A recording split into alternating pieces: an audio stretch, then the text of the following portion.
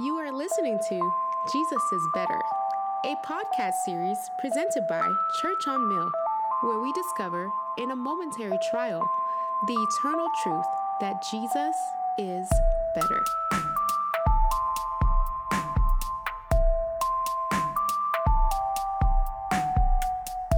Hi, brothers and sisters. Thanks for listening to another Jesus is Better, the podcast. This is Chuck Newkirk, and today we've got with us Josh Bond. It's great Bond. to be here. Josh Bond. Good to Yeah, see you, brother. That's right. Thank It's you. great to be here. Thank you so much for sitting down with us. Some people listening might be new to you. Maybe they've heard your name, seen you masked around. Tell us a little bit about yourself. Well, I have been coming to Church on Mill since August.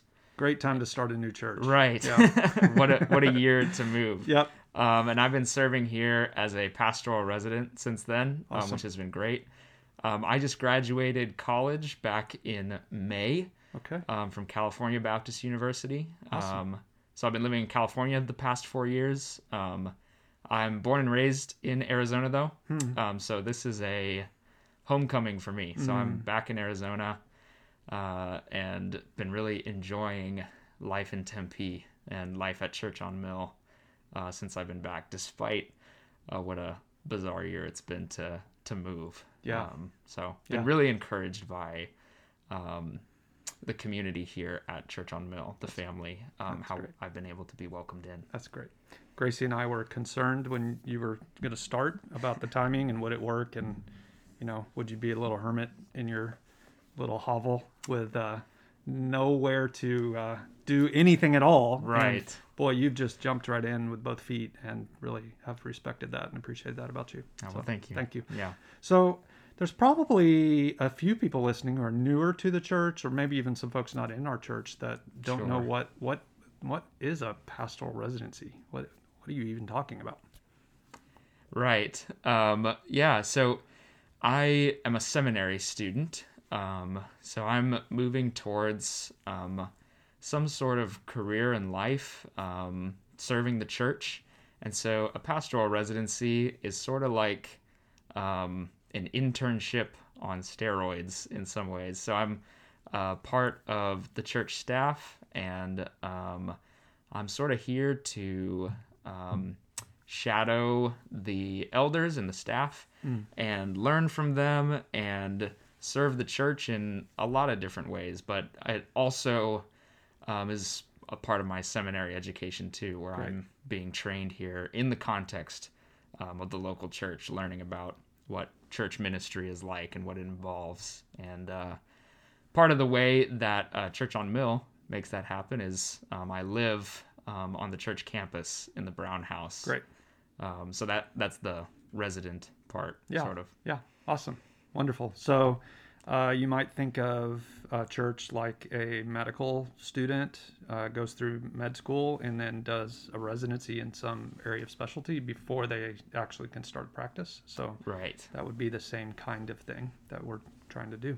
So brothers and sisters, you're a huge part of helping train up people who know the word and have godly character and are competent, ready to do ministry. So thank you for the investment you make, and the finances you provide are a huge part of being able to offer these houses, and we're just real thankful for you. So Josh has hosted Psalms and Prayers on Wednesday nights, for example, and we're recording this on December the 3rd. You preached last night. I did. Remind us what you preached on. On Psalm 121. Psalm 121. Yes. It was great. My help comes from the Lord. Jesus is our keeper. Great. Really good stuff. Well, brother, we wanted to think with you about the topic of humility. Do you think you are especially apt to talk about humility? I'll put it like this: I'm humbled to be here talking about that's humility. so sweet. Yeah, it's always kind of weird when you're asked to speak on humility in any way, because it's like, well, yeah, is it unhumble of me to talk about humility? Yep, right? Yep, exactly. It can feel rather weird as a topic, but goodness, is it an important issue in our walks with Christ and our ability to love one another. So just massively important. So look forward to thinking with you a little bit about that. Yeah. What do you think humility is? Right. Yeah.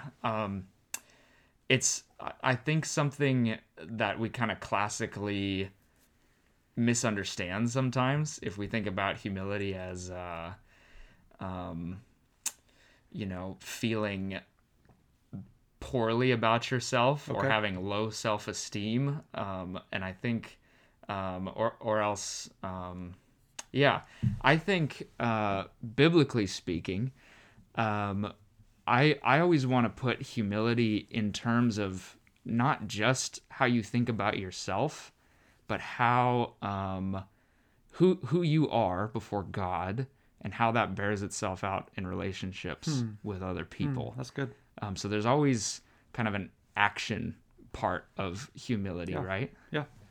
That's good. So the definition of humility I kind of try and work with is understanding and fulfilling who God has created you to be, Okay.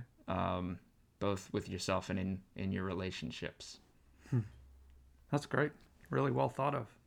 Were there any particular passages or books or people that kind of helped develop that way of thinking about humility for you? Yeah, absolutely. I think probably a lot. The first place I think is helpful to go in the Bible, which is always a safe move, is to just look at Jesus. Okay.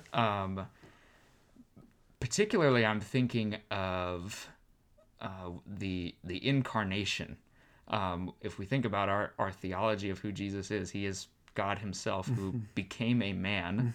And one of the main texts we go to is Philippians chapter 2, right?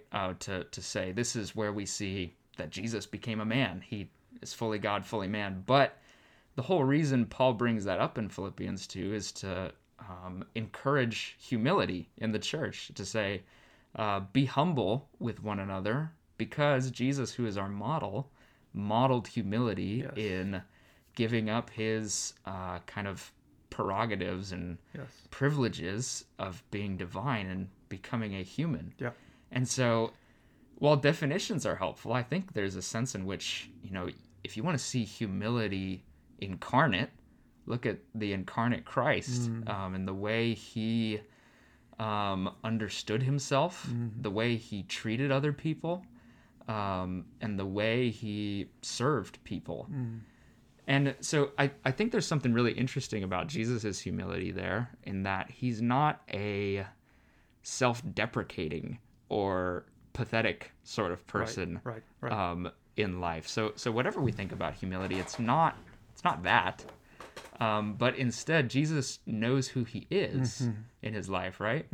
And he speaks with authority, and yet he also gets down on his hands and knees and washes his disciples' filthy feet, and he goes to the lowest of society and has dinner with them, and happily serves, and also serves the Father. He, in his humanity, demonstrates obedience to God, and so that's what the Bible says. If you want to know what humility is, that's the best example of it. That's great. That's really good. Yeah, it makes me think about some of the caricatures of humility are that it's weak, or passive, or a shirking of responsibility. That some of those kind of pictures are not helpful at all. And so Jesus is the supreme example of humility, and we have to be able to square that with the times he would confront people, or when he'd turn over the tables outside the temple. Those things weren't an abdication of his humility. They're part of responding in the right way at the right time for the right reasons. Right. So, yeah, I wonder what you would say to this.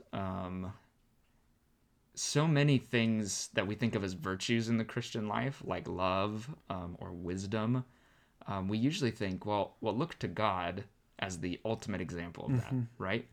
So would you say humility is something we look to God for? Or how do you think of that? Because oftentimes we come across these verses in the Bible that almost sound kind of weird, like God saying, "My glory is my own, I will not give it to another."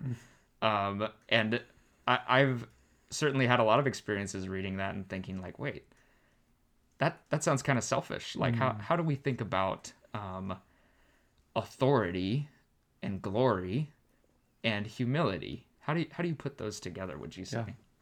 Well, my first response is it's awful arrogant of you to think you get to ask questions. No, just teasing. It's interesting that you brought that up in relationship to humility.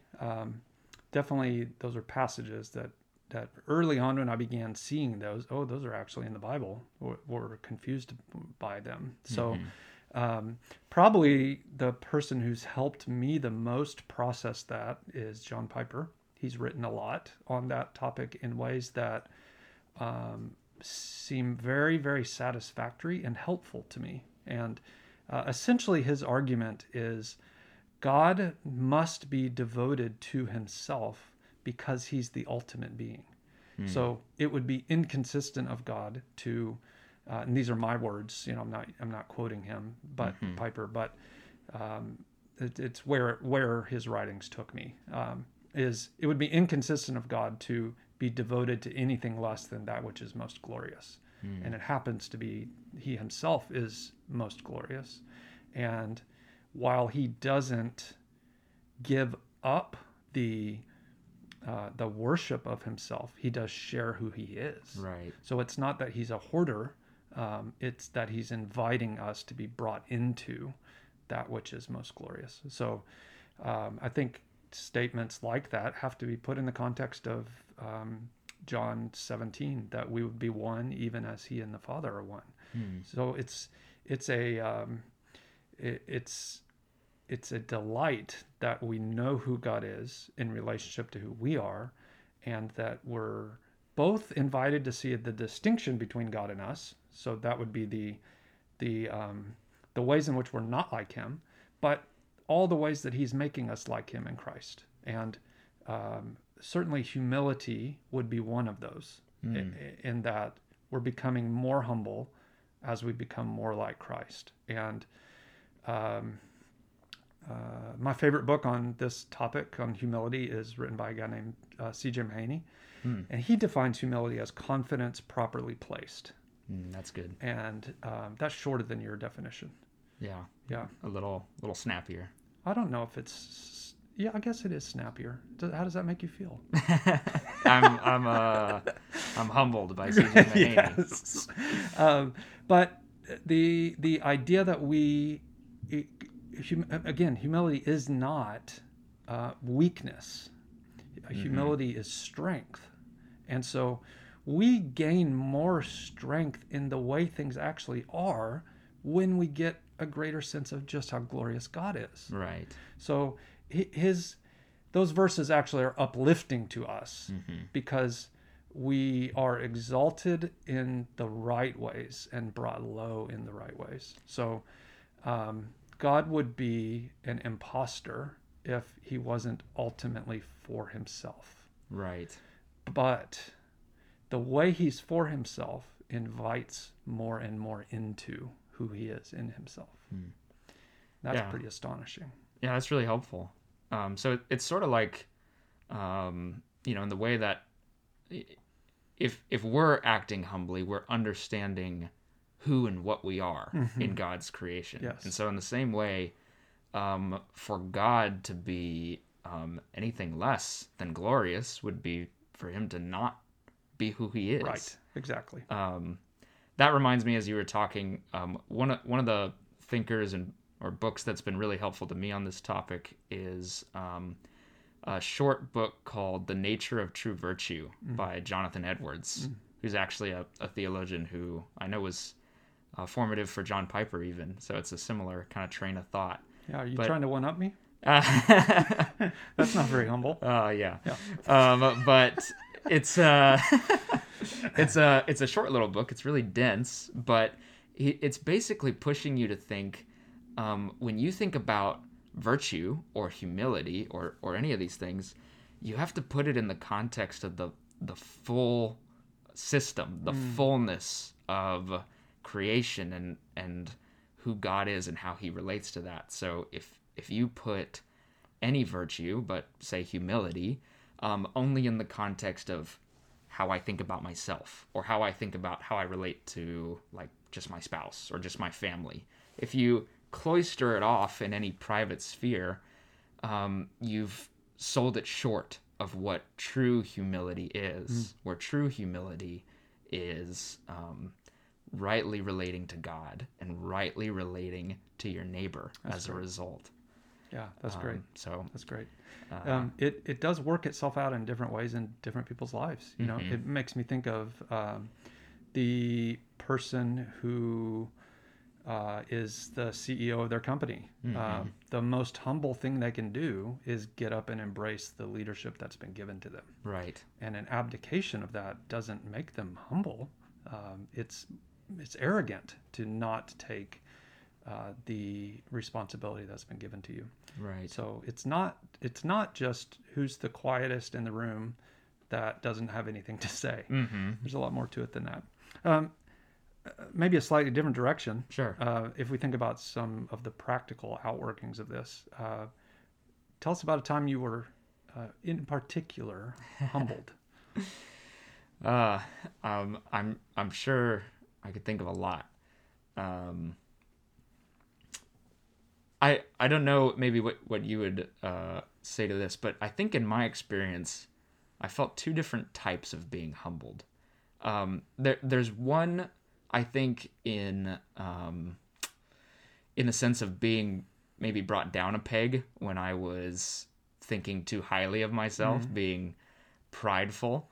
And there's another type of being humbled that I feel like is, and maybe this will sound strange, but in the face of some of the most kind things people have done for me, or the greatest sort of compliments paid towards me, or most gracious gifts, I felt extremely humbled.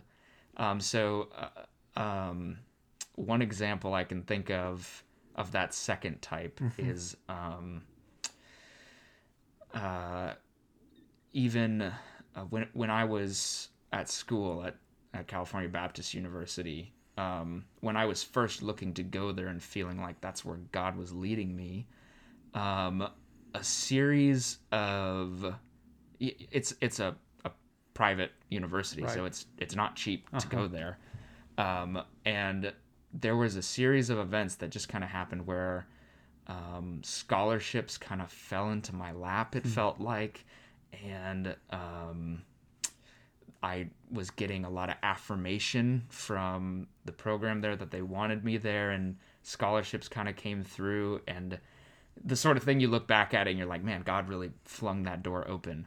And so essentially it was a lot of money I received from people who either didn't know me or didn't know me well, investing in my education. Right. And I think by God's grace, my response to that was not, man, I really deserve this, or how great am I that people are giving me this opportunity. But the response in my heart was like, man, I'm so humbled that people have entrusted me with these resources.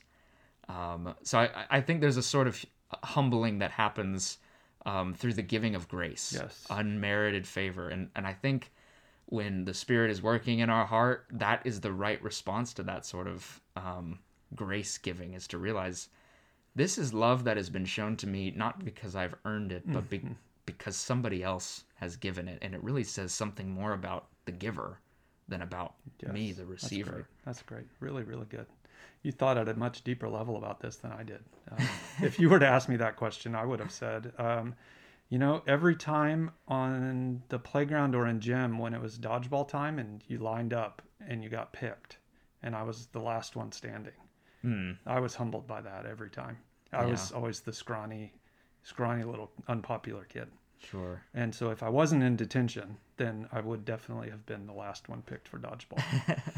And I was humbled by that. Yeah. So, no, I think I've definitely felt a lot of that type of humbling too. I've spent a lot of time, through high school and stuff. I played drums, so there's a lot of music performances we did, and I'm sure if you've ever experienced any type of performance, there are a few things as humbling as that. And so there were a lot of times where we would perform at competitions or something, and we would just put out a pathetic performance and get blown out of the water by some other group that was just way better than us. Yeah. And man, that's a humbling experience to watch. So in my case, to watch other teenagers my age who could blow me out of the water playing drums and think like, man, what have I been doing with my time? I'm terrible at this. Yeah. So yeah, anytime, I think the way I'm wired, anytime somebody else is really good at something, is better at me than me at something that I care a lot about, that's my pride struggles with that a lot. And so that can be a really humbling and humiliating type of thing for me. Yeah. It would help if you'd tell them you're better at me.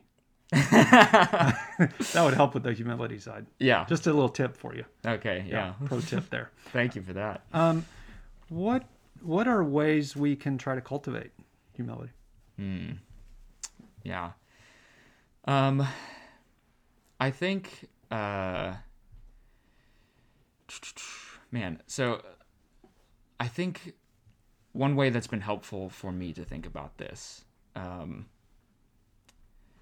just in the way that God's qualities, his love, his righteousness, they all start to overlap, right? God's love is just, his justice is loving, those types of ideas. Just in that way, I think the biblical virtues we try to cultivate start to overlap. So I think as I have tried to think about humility and put that into practice, it's been helpful to build up some neighboring ideas. Okay. Like what is the Bible's version or definition of love and justice, things like that. So what I'm getting at is, in particular, one idea that really helped me cultivating humility was, I can't remember where I read this, but it was somewhere talking about the idea of righteousness as the Old Testament portrayed it. Okay. Where a lot of times righteousness does include being right before God, right? A vertical sort of righteousness, but that bears out in a horizontal righteousness. Because you are right with God, that will bear itself out in certain ways. In how you relate to your neighbor. That's the way it unfolds. So humility enters that when I start to understand who I am before God. So again, what kind of grace has he poured out on me? It's not because I impressed him. It's not because I did anything good to earn that love from God. But I, who am so sinful and so small, God lavished me with such grace. Yes. Now, I need to think, what does that mean for my relationships with other people? What does that mean for how I not only think about myself, but how I think about my neighbor? How much grace should I lavish on others? And so the kind of result of that is your emphasis in your mind starts to shift away from kind of those self-conscious, angsty questions of who am I and how do I stack up compared to everybody else. Humility becomes much less about the way you think about yourself, and it more becomes the way you think about who you are to other people. And so that kind of shift of focus from yourself to others. Right. I think So That's to really kinda, important. To kind of sum up in a clearer way the answer Make to your it snappy. question. Yeah, to make Yep. it snappy.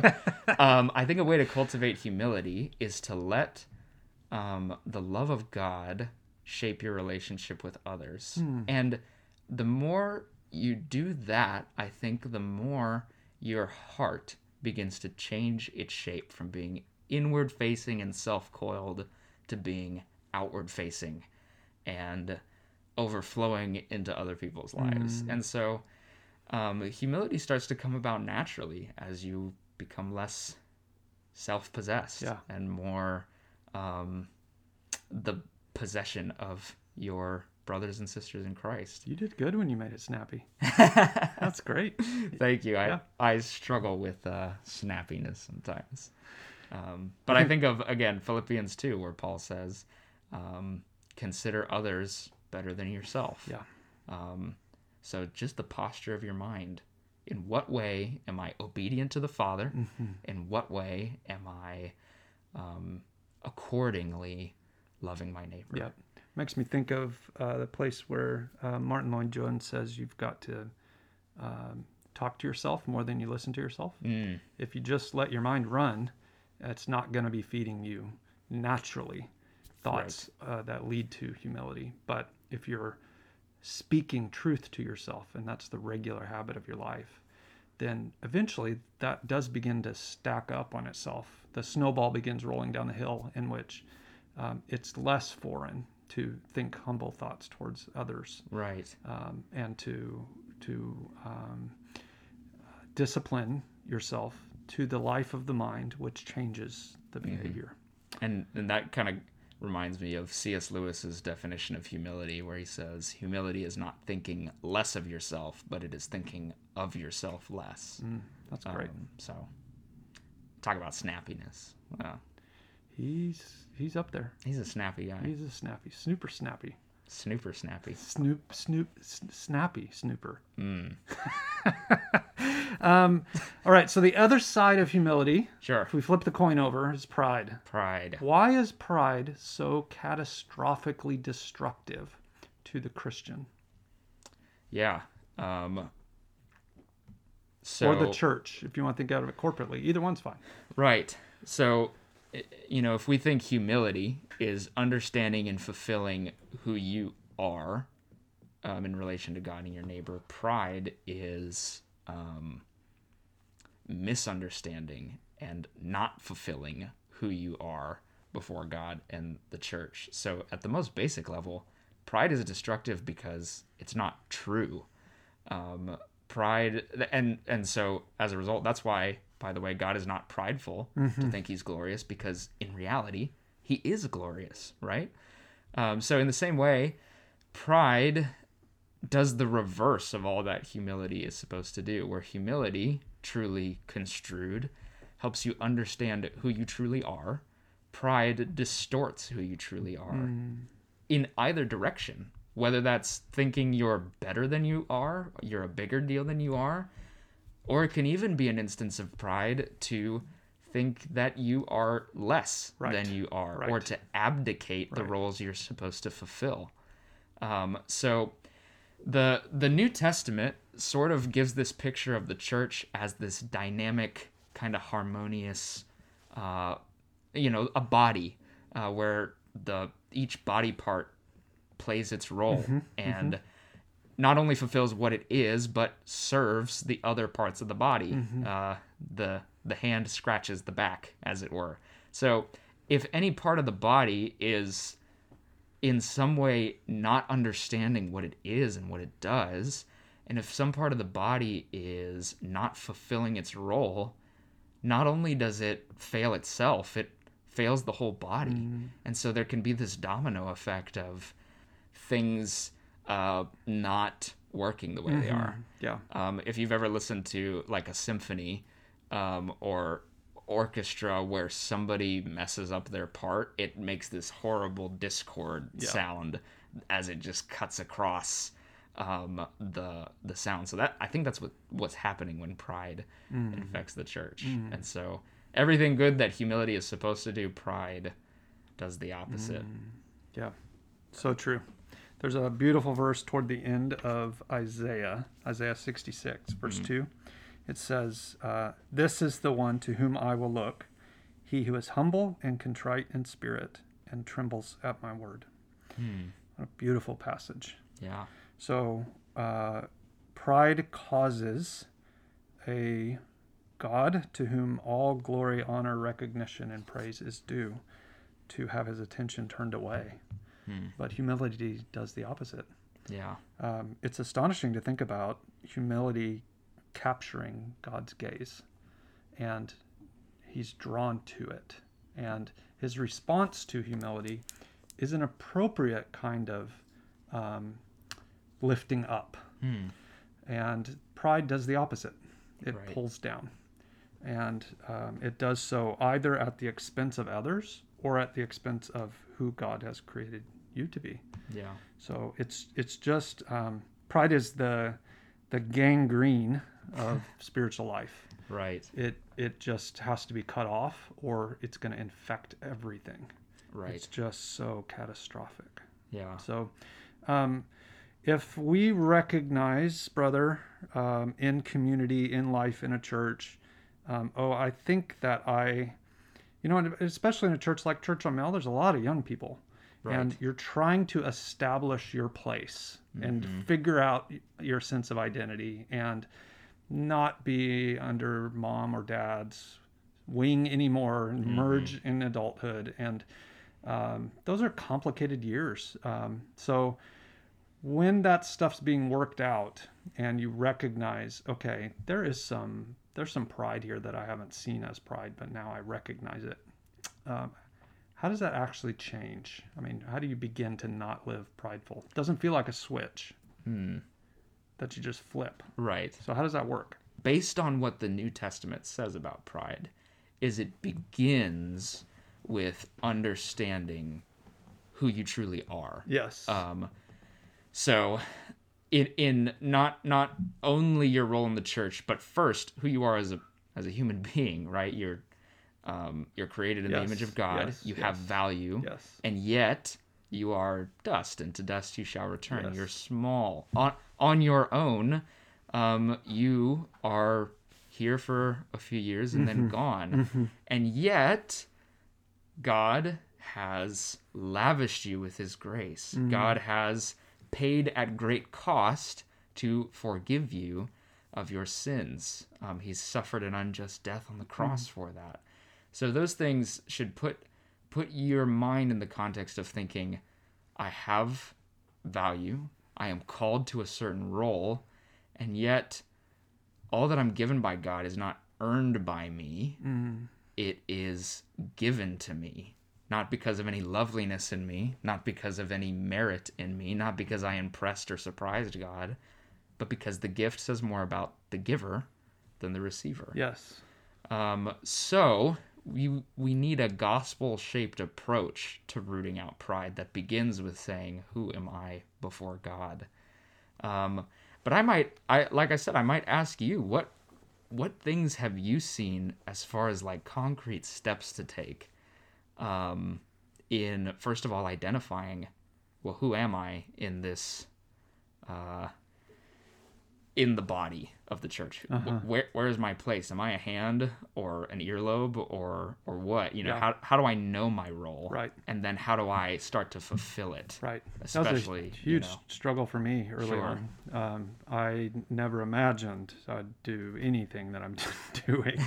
So it was a long, long, long road to end up here. And a lot of that was, I was more on the pride that was a consumed with self, I'm not good enough kind of pride, as opposed to the boisterous arrogance. And it took a long time for me to fully participate with the Lord's better understanding of who he'd made me to be. So I think bottom line is, though, you just got to get involved. Serve in different areas. If there's a need and you've got the time, meet it, regardless of what it is. And over time, you'll discover, this kind of nexus of things brings me tremendous joy as I do them, and I'm relatively good at it by God's grace. And it might take work, but it doesn't feel like work. That I think you're beginning to come to terms with some of how you may be gifted through experience. I think that's far better than handing somebody a book on spiritual gifts or something like that. Right. Just roll up your sleeves and start doing stuff, and you'll find experientially something that you're good at. I think it's probably very, very similar to the child who's beginning to pick up different sports. Yeah. Something's going to emerge, or they're going to find I'm not good at any of them.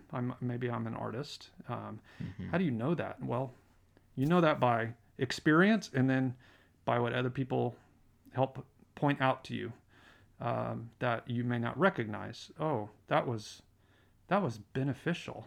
Thank you. So listening thoughtfully to others is certainly part of that, and being patient with yourself. And God, we want everything immediately. We stand at the microwave impatiently. But God's growing oak trees, Right. and those take time. So roll up your sleeves, get involved, and the Lord will take care of it. Right. And isn't that part of just rejecting pride and cultivating humility? Is that sense of, I don't have to have everything figured out by the time I'm 30. It's okay. God will grow me at his pace. My job is to put myself in the stream where the river is flowing, bringing more and more nutrients that I need to grow up. God determines the growth and the scope of what he's going to do with my life. And, Romans even says that God has allotted to each a measure of faith. And he says that in the context of spiritual gifts. And so I think what that passage is talking about it's Romans 12, that the Lord in his sovereignty has just determined some people are going to be more fruitful than other people. And it has to do with how much faith he's given them. So they didn't earn it. They didn't attain it. It's no reason to be prideful. So we want to be fruitful to the maximum as God has so foreordained for each of us, which means we can just take a dadgum deep breath. It's okay. And get involved, and the Lord's good blessings will come from it. He's awfully good at this. So you're saying that, I'm 22 years old. It's okay that I don't have every minute detail of my life figured out. I am saying that. Oh, well, but I wasn't directly saying that to you. Yeah. But yes. No, that's great news. Yeah. That is very helpful. There's such pressure that is unnecessary. Yeah. And I don't think in the end is actually godly. Yeah. As you were talking about that reminded me, you talked about figuring out your spiritual gifts and beginning to use those. I think a humbling part of church life too, that I've experienced at least, is looking and seeing others using their spiritual gifts.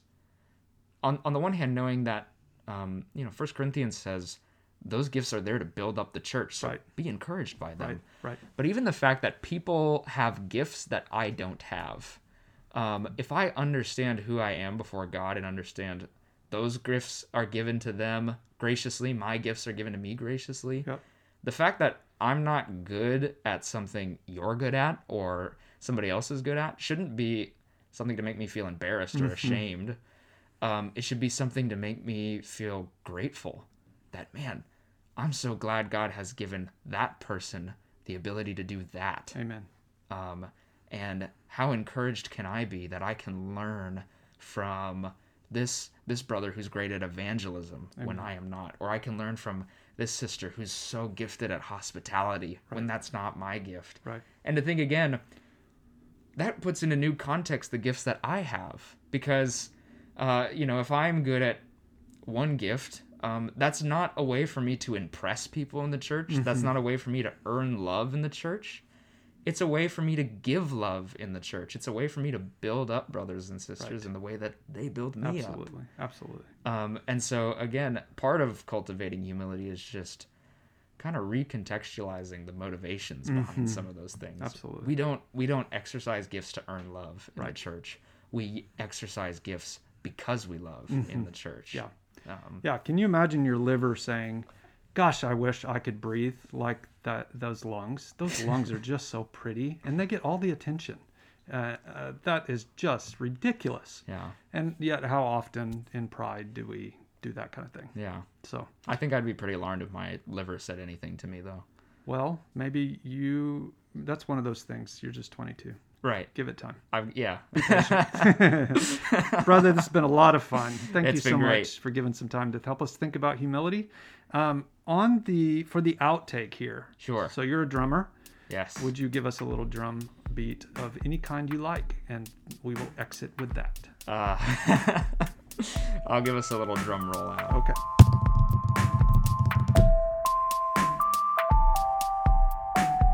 Thank you for listening to this episode of Jesus is Better. For more info, visit us at www.churchonmill.org. That's churchonmill.org.